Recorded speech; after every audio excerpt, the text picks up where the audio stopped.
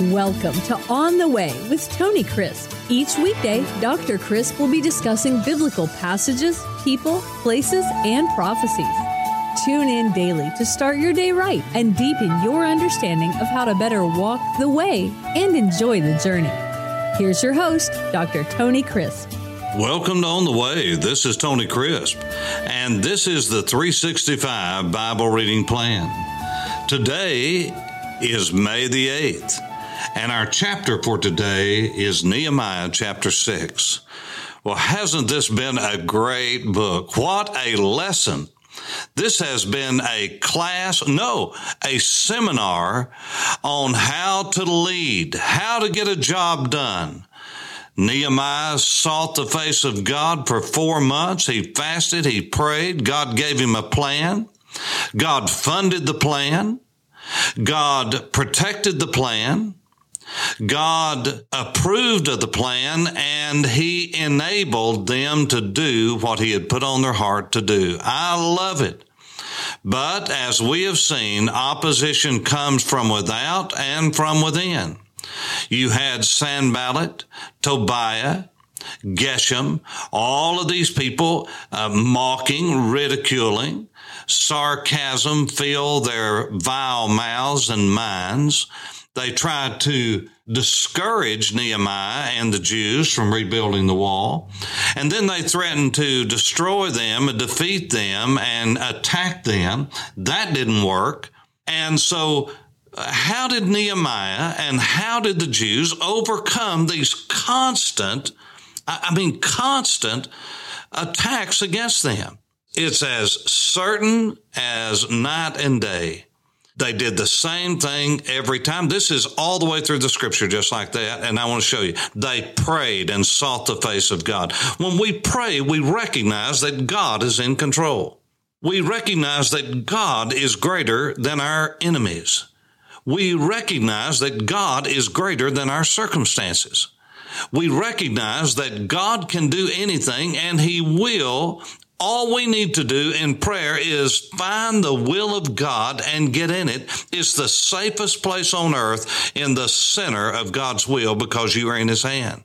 The most dangerous place on earth is to be out of the will of God as a child of God, walking in disobedience. That's dangerous, because even God in his great mercy will one day say, that's enough. There is a sin unto death, John, the beloved disciple, says. The Lord said, as many as I love, I rebuke and chasten. The writer of Hebrews says that if we do not have chastisement when we're walking out of the will of God, we are bastards. We're illegitimate children. We are not his children, because he said, if you are mine, then I'm going to chasten you. And he said, there is no child of mine that is without chastisement. That means if God hadn't dealt with you about your sin, then you don't belong to him. Now, this is plain as a nose on our faces. We just want to disregard it because we have painted God as this God of love, like he's some grandfather. There's a difference between a grandfather and a father. God is never presented as a grandfather, always as a father. Why? Because the father is totally responsible for that child's upbringing, value system, behavior, and so forth, because the child will listen to what the father says, yes, but even more what he does, because we first are visual learners. You see, Christianity and the becoming a follower of Jesus is more caught than taught at first. We first catch it, we first see it, we first witness it, and then it becomes a part of who we are. Because people can talk till they're blue in the face, but notice how God does it. He teaches us through our own children. When you become a father, you see it. A child doesn't understand patty cake, baker's man, roll him up and throw him in the pan.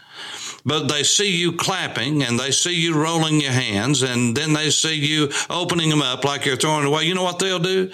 They'll try to do that. And we teach them to do that. Why? But we're teaching them obedience. We're teaching them to follow us visually. And then we get upset when they see what we do instead of what we say, and the two are not in harmony with each other. That causes confusion among the children. And so God has told us how to do it. We need to pray and acknowledge the God of heaven, that he is sovereign. And once we do that, everything else, it seems, begins to fall in place. Now, I'm not saying it's easy, but I am saying it begins to fall in place as far as perspective. So what did they do when they were ridiculed and mocked and discouraged and people were totally sarcastic and threatening? They prayed, and then they did what they knew to do. And they got their heads together because their hearts were together. And then when the work was threatened to be attacked, physically attacked, in every way attacked, what did they do? They did the same thing. They prayed. They followed a pattern. They didn't try to come up with solutions until they had talked with God. Why? Because God has all the solutions. And so they prayed, and then they said, okay, we're going to have some security here, because we can't just act like we don't know what they're threatening to do. These people could come on us. And so everybody strapped on a sword to the side, and those who worked had a sword in one hand, a trowel in the other, and they were just doing everything they could to build the wall, but they were staying aware of their circumstances, and they posted guards at the most vulnerable areas. You see, every one of our churches have vulnerable areas. Every one of our lives have vulnerable areas. We are not living life in a vacuum. Every one of us come from certain families, certain tendencies, certain DNAs, and we need to know where we are vulnerable. Yes, we need to know where we're strong, but let me just tell you this, and don't ever forget it. If you have strengths, if you don't guard that strength, it becomes a double weakness, because you don't even realize that you have made yourself vulnerable, thinking, I don't need to guard this strength over here. We've got to guard every area of our life. And if you don't guard your strengths, certainly you're going to guard your vulnerabilities. If you have tendencies that you know are toward alcoholism, and it's in your family and it's been abusive and all this stuff, well, don't start hanging around with people that are drinking. Show me your friends, I'll show you your future. If you have an addictive behaviors, you got to watch what you're doing. That's like going into a lion's cage, putting the slab of meat on each side of your shoulder, walking in, shutting the door, and then not understanding why the lion is attacking you. Get out of his cage. And so they had vulnerabilities there in the wall. So what they do, they set up guards there. But even where they were strong and they were working, they had guards there too. And the people themselves had their swords, their weapons ready, because they knew they were at some point they may have to fight, and they were willing to do it. Why? Because Nehemiah said, you got to remember God. We've got to pray. We've got to seek his face, but then we've got to do something about it. And this was the pattern all the way through. And when you come to chapter 6 here, it doesn't stop there. It says that when they couldn't do anything else, they tried to distract. So they tried to get Nehemiah to get away from the good work he was doing and to meet at a separate location somewhere. They said in verse 2, come, let us meet together among the villages of the plain of Ono. That was away from Jerusalem. But they sought to do me harm. Nehemiah saw right through this. Why? Because he was walking with God. He had his sensitivity and his discernment exercised. He was ready. So I sent messengers to them and said, I'm doing a great work and I cannot come down. Why should the work cease while I leave it and go down to you? You see, God starts blessing a work and we think, okay, this is a blessing me to go do something else. No. This is time when you roll up your sleeves and get to work. And they sent 4 times, and it said, Sanballat, this is verse 5, I'm sorry. This is so typical of the enemy.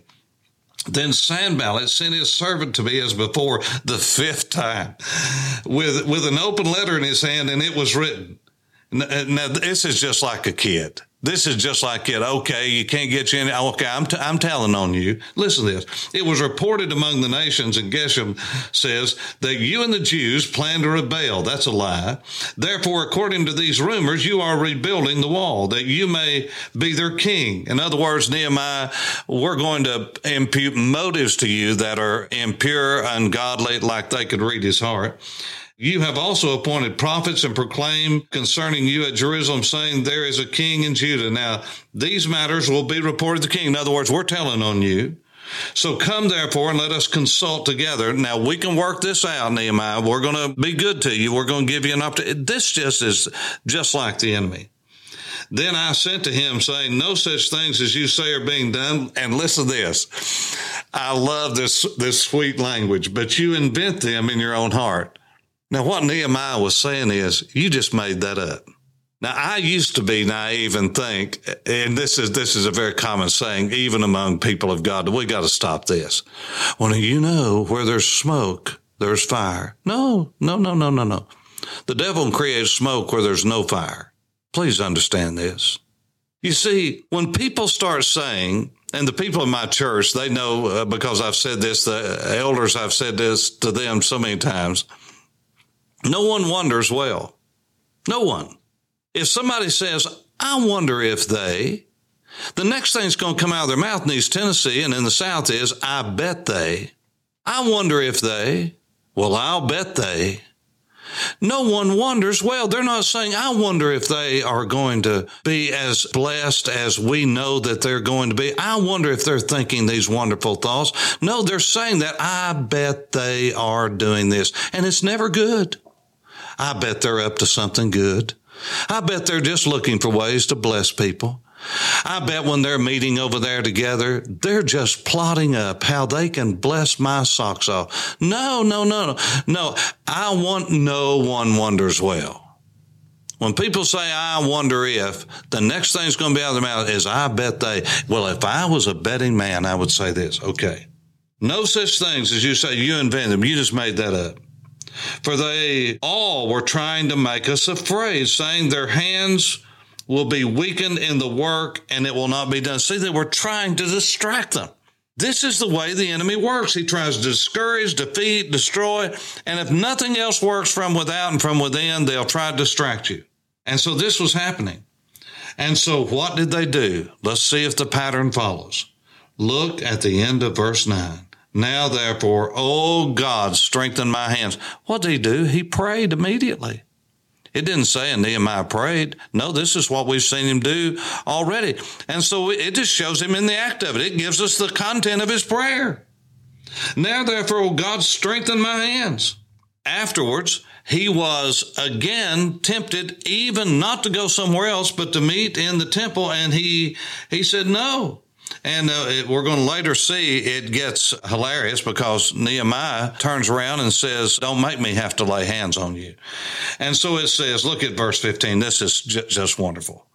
So the wall was finished in 52 days, not even 2 months. They rebuilt the wall in 52 days. You know why? They couldn't be discouraged. You know why? They couldn't be distracted. You know why? They couldn't be defeated. They couldn't be destroyed. Because they prayed and trusted God and did what they knew to do, what God had put in their hand, and this is the way that God wins the victory. God has a part and we have a part. Buildings don't get built without people having a mind to work. And that's not just giving. We all have to give. We all have to. But work doesn't get done in foreign countries, in our country, domestically, in our own churches, in our cities, unless we roll up our sleeves and do something about it. You see, we've got a choice. Every one of us carry a bucket of water and a bucket of gasoline. Let's just take those two. Every rumor that starts, we can either pour water on it and stop it, or we can throw gasoline on it. We have a choice. We have a bucket of water and a bucket of gasoline. And when it comes to rumors, spreading gossip, doing vile things, we can either throw gasoline on it or water. You have to make a choice. You can receive something or you can reject it. You can stop something or you can aid its progress. You and I have choices to be men and women of God. And if we're going to serve the Lord, we're going to have to pray and do the right thing. And they finished the work, and the scripture says when they did it, because they weren't discouraged, it was discouraging, but they weren't discouraged. In other words, they didn't quit. They didn't stop. They were not distracted. They kept on target. They kept on mission. They kept on purpose. And they finished the work because the people had a mind to work. They had a heart to work. And it says, and all the nations, when our enemies heard it, look at verse 16. You ought to underline this and mark it in red. And it happened when our enemies heard of it. What? That we had finished the work God had given us to do. We didn't quit. And all the nations around us saw these things. Look at this, that they were very disheartened in their own eyes. Why? Because it had succeeded? No. Because they perceived that this work was done by our God. Now, this is amazing. Nehemiah and the people that were with him prayed to God, did it the right way. They weren't discouraged. They weren't destroyed. They weren't defeated. They weren't distracted. They finished what God had given them to do in spite of everything that was being said, everybody wanting them to fail. And even within, they had to deal with their own issues. But when the work was finished, they gave glory to God. They saw that God had done the work because it could only be done supernaturally. Let me ask you something. What's going on in your life that if it is accomplished, it's going to be so supernatural that people are going to say, I'll tell you what, that's more than they could do. That had to be God with them. You know who gets the glory then? Not a certain church, not a pastor, not a group of elders, not some wealthy man, not some wealthy woman. I'll tell you who gets the glory. God Almighty gets the glory because they realize that it couldn't be done without God.